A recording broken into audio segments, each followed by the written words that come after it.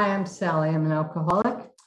And it's great to be at Tusnua and step 9. So, just to review a little bit, the first step, when I did the first step, I had this sense of relief because I knew kind of what was wrong with me. And, the second step and third step, I just became willing. And the fourth step, I wrote a inventory, and I've done several since then. And I read it to someone and I looked at my character defaults and all that.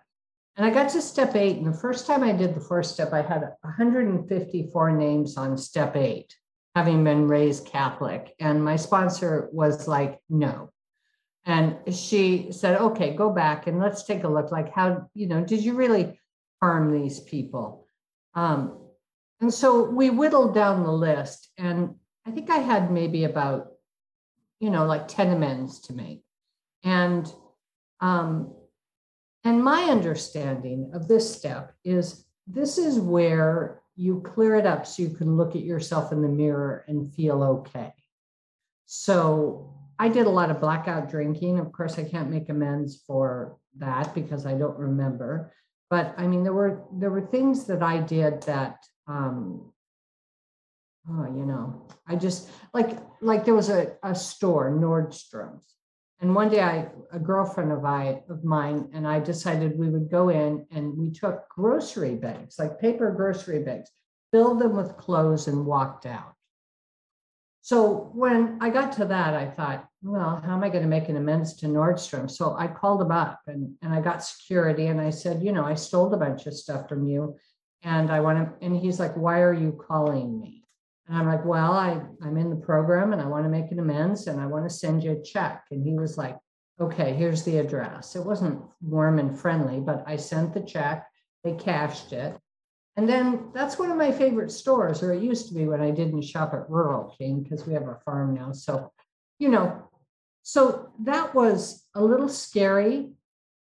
And it was a big relief because, it was a place I went into that I had shame attached to it. Most of my amends had shame attached to them. And getting rid of that helped me to have an opportunity to just sort of be in the moment. There was another one. I was raised Catholic, and I went to Catholic schools and I got a really good education, and I did not appreciate 1 minute of it. I wore blue eye makeup. I smoked at school. I drank at school. I rolled my skirt up. If they had a rule, I broke it, right? And there was a lot of emotion around this. So, my sponsor suggested, since I was living in LA, to write a letter to the principal and just apologize because, again, I had this emotion around it, and there's probably more. I'm sure there's a lot more stuff. But anyway, so I wrote a letter, and they wrote me back. And when I saw that letter, I broke down in tears, and I thought, "Oh my God, I'm in trouble now." And I was like 35 years old, and I still have the letter. And this principal wrote back and said, "I'm sure you weren't that bad." And I thought, well, she didn't know me, right? I was that bad. And come visit us sometime. And I thought, not on my life would I ever step grounds in that property. But you know what? I was clear of it. It didn't occupy space in me anymore. And the thing I found out with these amends, like energetically, if I owed an amends or I felt I owed an amends, it sort of had a cord from my belly area. And every time I would think about it, it would tug on that cord a little bit. And a little bit of my energy would ease out that. And if I had 20 or 30 of those things going, that was quite a bit of energy. And it was just like, it was a drain. And so as I made these amends, I found myself having more energy, and mostly I had energy to help other people and show up for other alcoholics and be of service, because before I got sober, it was all about me. And now that we've talked about me, what do you want to say about me? I mean, really, that was it. And I was a blackout drinker, and I was mean. I really was. I'm not mean now, but I was mean then. So another amends I really wanted to make, with your family of origin. By that time, my dad had died.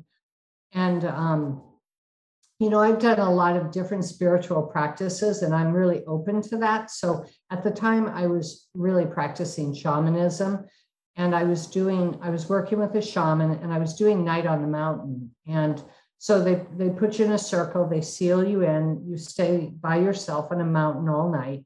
And my dad came to me. And, my dad died. He was a periodic alcoholic. I never had a chance to talk to him or to know him sober. It was right after he died that I actually got sober. And, he came to me that night, and I just forgave him, and I felt forgiven. And it was just a wonderful thing. It was a wonderful experience. And, I don't know how that happens. That's just part of my story. My mom was a harder, she was a harder path. My mom was manic depressive. And so she, when she was good, she was very good. And when she wasn't, she wasn't. And she did, she was a wonderful cook. She could bake, she could garden, she could sew, she loved to read, and a lot of those things I took forward. But she'd just be out of her mind. One time she packed up the house. We lived in this 25-room house, and she put everything in 2 huge moving trailers, and they went down the road. My dad caught the second one leaving and got them back. And, light bulbs, everything, all my clothes, my bed, everything that was in every drawer. I mean, I think I was 18 when this happened. And then my dad went away that weekend. He was having an affair with someone, and he went off to do that. And I, at the time I always did speed. I love the speed. And I took speed and put the house back together. And when he came home, like 3 days later, he didn't believe that I had done it, And that's a little weird. He didn't say like, wow, here you are 18 and I just left you to reassemble a house, right? It was more like, well, how did you do it? You must have had a bunch of people help you. I mean, it was a really crazy environment to grow up in. Neither of my parents had any parenting to pass along. So, that's just it. But with my mom ended up, she had a hard life. She was manic depressive. They gave her shock treatments, lithium, ice baths, state mental institution. She had a hard life. And so, so after I was sober for a while, I came to a place where I could really forgive her and just realize that really she had done the best that she could. She really did. And so, I would go and see her, and she liked to go and have a milkshake. And, she was a little paranoid. So she had a little dementia, a little paranoia. So she didn't want anybody to wash her clothes. So I'd go take her and buy her new clothes. And, I for many years, I lived in Los Angeles and she was in Spokane. And so when I made amends to her, it had to be a living amends. And so I only made one note, living amends. And that's probably the biggest part of my amends, because the proof is in the pudding. And the pudding is, do I keep it up? I can apologize. But, do I change my behavior? Do I approach things differently? Do I tell the truth? Do I show up? That's what a living amends is. So with my mom, she liked to get mail. She loved to get junk mail. I know this is crazy. Like, I would be happy if I never got junk mail, but I would sign her up for all these lists. And then I would call her and she would tell me all the mail she got, like Publishers Clearinghouse had written her. And, she was on the list to win $1 million, or these magazines or that. And she was so happy to have all this mail, right? And that was a living amends, and, the other thing is my mom, when she was manic, she called CPS, Child Protective Service, on my sister and had her kids picked up. And so my sister said, I'm done with you. I got that, right? Your kids get picked up. I got that. I don't have kids, but I got that. And so, for many years, my mom would say, let's talk, she would want to talk about my sister and about the kids and what was going on. And, that was hard on her. And, I'd just say, let's talk about something else. And we would. But eventually, my sister and my mom reconciled right before she died. And that was a good thing. My sister, got to see my mom, and, my mom was so happy at that, and again, she had a really hard life. So, these amends, they really freed me up. So when people say stuff like, say something good about the fourth step or something, I'm like, what are you talking about? Like, the fourth step is the path to freedom. And when you get to making the amends, I always had a good amends. I mean, there was this one woman who was occupying space in my mind, and, for a variety of meetings. So I set an appointment with her to go and meet her. And when she opened the door, she looked at me and she went, "Oh, you've gained weight." And I thought, no wonder why I hate you, right? But I made the amends and I was done with her, right? She didn't occupy space anymore. So, I had a few financial amends to make, and some of those, the people had disappeared. So I did things like made donations. But the other thing I did with finances is I made friends with my money. And, if you make friends with your money, if you're good to your money will be good to you. And so, I had used money as a drug, just like I'd used everything else, right? So this making amends process is wonderful. Now, when I moved to Cleveland, they had this whole thing about, you ask the person what kind of amends do they want, and, all this. And I was just like, no, you write it down, you figure out what your part is. You make an appointment, you go meet that person, you look them in the eye, if at all possible, and you make your amends. That's where you get the biggest payoff,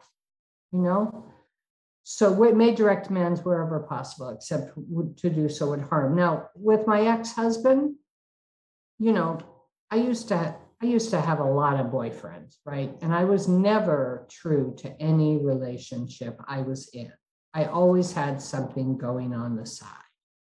And it's just the way I operated. I mean, my dad, just quick, the way my dad got married my mom, had 2 kids, had an affair. Got married his first wife, had 2 kids, had an affair with my mom, divorced the first wife, had an affair on my mom, had more kids, and that was his thing. So, like, where would I have learned to honor a commitment, right? I mean, that's something I learned in AA. So, so when I made amends to my husband, I didn't get to say, hey, I had these affairs. One time he was having a surprise party for me, and he invited a guy that I was having an affair with to the party. I mean, can you imagine when the guy got that call, what it was like, right? It was crazy. So one of my living amends is I don't, once I got sober, which I've been sober about 31 years, I've never cheated on a relationship since. I just don't do it. And, that was picking up a whole different toolkit, right? And I learned that toolkit in Alcoholics Anonymous. I learned it from, watching other people and having a sponsor. So I've sort of yammered on for a long time. But I mean, the biggest thing with this is to, write an inventory, read it to somebody that you trust, who's discreet. Talk to your sponsor before you do each amend, so that you're really amending the behavior that needs to be amended. It's not like I'm a useless piece of shit. It's I did this, and it's specific. And then try and make living amends, because living amends are the very best. And guess who gets the benefit of those amends? Me, right? Because like so much of the program, when you're altruistic, you're the one who gets the benefit. So I love the 9th step, and I'm really grateful I got to speak on it. And it's nice to see you all today. So Thanks for asking me, and thanks for letting me share.